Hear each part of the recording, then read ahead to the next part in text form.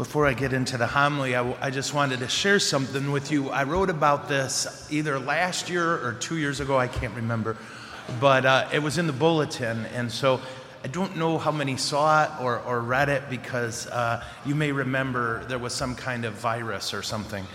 But 2 years ago, yesterday, right, the Feast of Guardian Angels, the Cranes came to knock down our old church. And as your pastor, I was terrified because that's kind of the point of no return. Yeah, when the old church gets leveled, you're building a new one. And an interesting thing happened that the fellows who were here knocking things down called us over, and we had 6 pillars holding up the church. What they showed us was they got us to one of the pillars, and the guy said, "Watch this," and he held his hand up, and he put his hand right through it. And he wasn't Superman, I checked. But our pillars had completely rotted, and the roof was just sitting on the walls.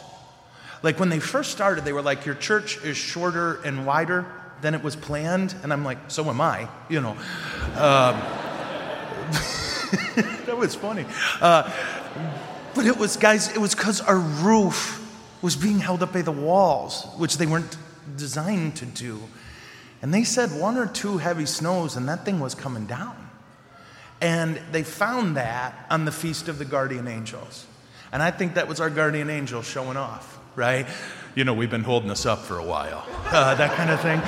So I just wanted to point that out. And so as a result, when you walk into church, you know all the crosses on the tile, there's a saint medal under each cross because we want the prayers of the saints to be our foundation. On the one when you walk in that door, the first one is the Guardian Angels medal because we owe them. Yeah. So I wanted to share that with you. Just every time you think of that feast, think of 2 things. First, it's my dad's birthday, so bring me cookies. He won't eat them. I'm like, yeah, what a shame, Dad. I will. But second, praise God for our guardian angels, huh? Those guys must have been doing overtime. So with that now, we get to the point in the Mass where a celibate person talks to you about marriage. You're welcome. And it's tough to do, but on the positive side, every married person in the world knows how I should do my job. So this should work. I'm softening you up with humor because this is about to get real, all right? So what we need to do is look at 4 things for this homily, I think, to help us and to work, okay?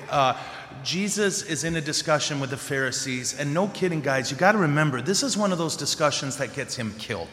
It literally is. Because he says something so shocking that the disciples ask him about it. Now, let's be clear. He had already said, "You have to eat my flesh and drink my blood." And the disciples are like, "Yeah, we're in." But when he starts talking about divorce, they're like, "Pardon? Yeah, could you explain that again? Because you're wrong, Jesus." And how does it unfold? Well, the Pharisees come to Jesus, and I don't want to bore you, but just know this. King Herod divorced his wife to marry his brother's wife. And let me just say this, don't do that, yes? But he was king, so you weren't allowed to say don't do that. And that's why they're coming to trick Jesus. Can a man divorce his wife for any reason whatsoever? What does Jesus ask them? Do you remember? He says, "What did Moses command you?" And then what do they answer? Well, he allowed. Jesus didn't ask them what Moses allowed. He asked them what Moses commanded. In the end, and this I read this in a book by a guy named James Edwards. Okay? Now, if you're a Pistons fan from the 1980s, not him. A few of you are laughing. But a scripture scholar. And this is what he wrote. Why did Jesus ask them, "What did God command you?" Whereas they answered what he allowed. Quote, "You do not learn to fly an airplane by following the instructions for crashing safely. You will not wage successful war if you train by the rules for retreat. The same is true of marriage and divorce. The exceptional measures that are necessary when a marriage fails are not helpful in discovering what marriage is about. Jesus tries to recover God's will for marriage, not to argue about all the exceptions. Isn't that something? So his point is, what Jesus' answer tells them is not, here's where divorce is permissible, but here's what we're gunning for in marriage. And what he was saying was crazy, make no mistake. He's confronting at this point about 4,000 years of human history where marriage was something very different than you and I are used to. Marriage, from the beginning and until the time of Jesus, had nothing to do with love. Love was not considered a part of it. And in fact, love was considered kind of a silly thing in marriage. There was a great Roman general named Pompey Magnus who lived about 40 years before Jesus, the most powerful man in Rome for a time. And there's tons of writing out there about him. From his day and age, people writing about Pompey did this, Pompey did that. Pompey crashed the Republic, don't tell anybody. Pompey this and that. But in the end, what is one thing they all comment on that to them was ludicrous? I'm dead serious, look it up. He loved his wife. People just thought that was hysterical. He loved his wife. Marriage had nothing to do with love. It was a means by which a family could be joined to another family in a way that benefits them both and makes humans. And why do you need humans? Well, because there's no retirement. Somebody needs to take care of you when you're no longer capable of working. Marriage was utterly practical and completely endable. Is that a word? Does anyone know? I don't know. Endable. And that's what they're getting to. How did it work back then? Well, a man at any time, for any reason, could write on a piece of paper, fellas, don't do this, we are no longer married, and then give it to his wife. That's divorce. What reasons was a man allowed to do this for? I can list 4 of them, right? If he doesn't like her anymore. Yeah. This one's my favorite. If she burns the food. It's the men laughing, isn't it? And it's the ladies getting the elbows ready. Yeah. If he decides he wants to marry someone else. Or if he decides he no longer wants to be married. Namely, for any reason whatsoever. When could the woman divorce? Never. Never. The only way a woman could leave a marriage was if she killed her husband and didn't get caught. Yeah? That's it. And Jesus does a couple things. First, he says, in a sense, what we believe is that with this began a process where Jesus changes marriage for us. And what is our vision as lovers of Jesus? What for 2,000 years has the church taught marriage is? Marriage is 2 people entering a covenant, not a contract. Old Testament marriage is a contract. 2 people entering a covenant, in a sense, to help each other get to heaven. And how do they do that? Well, they pledge that they will imitate the love of Christ for his bride, the church. Now, I was Catholic-ish for 20-some years. And it wasn't until I was in seminary that I heard what the church considers a foundational thing, namely, Jesus is the groom, we are the bride. That is the primary image of the church that she has held from the beginning. You hear it in the Eucharistic prayers. Whenever the church talks about herself, she says her. The church is female. God, Jesus, is masculine, church is feminine. He is the groom. We are the bride. When we have a sacrament of baptism, and again, I always thought, it's water because of cleansing. The word cleansing is never mentioned in baptism. Here's what's mentioned 3 times. The waters of the womb of Holy Mother Church are the way in which we are reborn. That we take our little squeakers, yeah?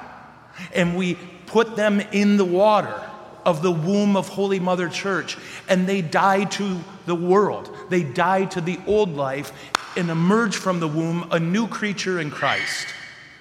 And he's happy about that. Yeah? We all should be. What great news. That in baptism we die and we rise a new creature, the children of the groom Jesus and the bride, the church. And a married couple says, we're going to do that. We're going to be Jesus the groom and the church the bride. That's the goal of marriage. So to look at how marriage should work, then we look at the love of the groom for his bride. And the church says there's a few elements to it. First of all, it's faithful. Jesus, and you got to love a God who flat out says this, right? I'm a jealous God, right? He's all about you. And he would very much like you to be all about him. And for married people, that's the goal. That I will be obsessed with your need. I will make my existence about your existence. That you are mine, I am yours, and there's no room for anyone else in this covenant. The second thing we say is that it's permanent. That God never leaves the covenant, ever. He will never leave the covenant. When will God leave the covenant? Never. And in the same way, a husband and wife in a covenant relationship are together in it forever. And then the third thing, it makes life. It makes life. Whenever like one time I think I shared this with you, my niece called me. She was having her first baby, her and her husband. And I was over, literally, I can tell you where I was. I was by Trowbridge Road at MSU where Jesus went to school. And I said to her, here's how real your love is.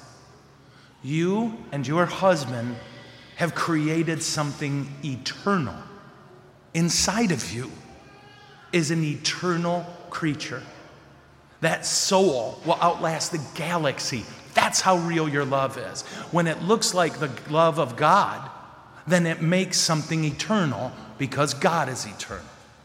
That's the goal. And what if then we are in a marriage where one person won't do that, won't live a covenant, but wants to live a contract? And that's where divorce happens. And it breaks our hearts. Even when you know it's right, it hurts. Because you were doing a covenant and they weren't. That's why why does everyone who apply for an annulment get one? I'm glad they do. I have to do that paperwork sometimes, yeah?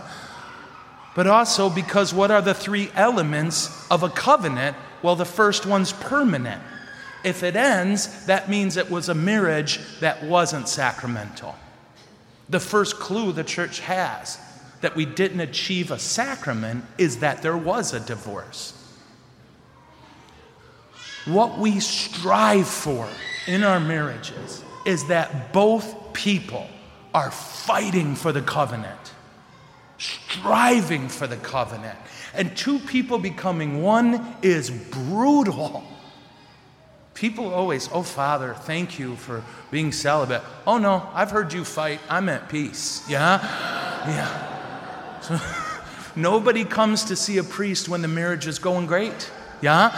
Nobody comes in, Father, we just want to sit here and tell you how awesome our marriage is. Nobody does that, and rightly so. But I see on some level how hard it is. But I don't think I have any idea. Because Jesus hasn't called me to become totally one with one person. But he's called some of you, and it's so beautiful to me. Because I know there's days where you barely got enough gas in the tank. But I'm here to tell you, if you're a person who has gone through divorce, I am so sorry. And I'm praying that God heal your broken heart and teach you that there is trust to be found again. That there is a way for God to heal those scars so that you can find life and love again. And for those of you who are pining for marriage, waiting for Jesus to say, that one, I'm praying for you too. I'm praying that Jesus help you to be patient and to lovingly wait and to find happiness now, not in a future moment. And for those of you who are married and it's really tough right now, pray. Pray and refuse to give up. Understand that hard times have to happen. I go to 1 million hospitals, I sit at 1 million hospital beds, and I see those heart monitors. And I'm here to tell you that's life. Flatline's death. And if you're in an up or a down stage, know that means you're doing it right, because that's life. And some days you got to carry the weight, and some days the other will carry the weight. But either way, you're doing it together with Jesus as the source of your strength. Whatever your state in life, let's agree that God clearly finds marriage important. He made it a sacrament. His first public thing was to be at a wedding. Let's pray for those who are married. Pray for those who are longing for marriage.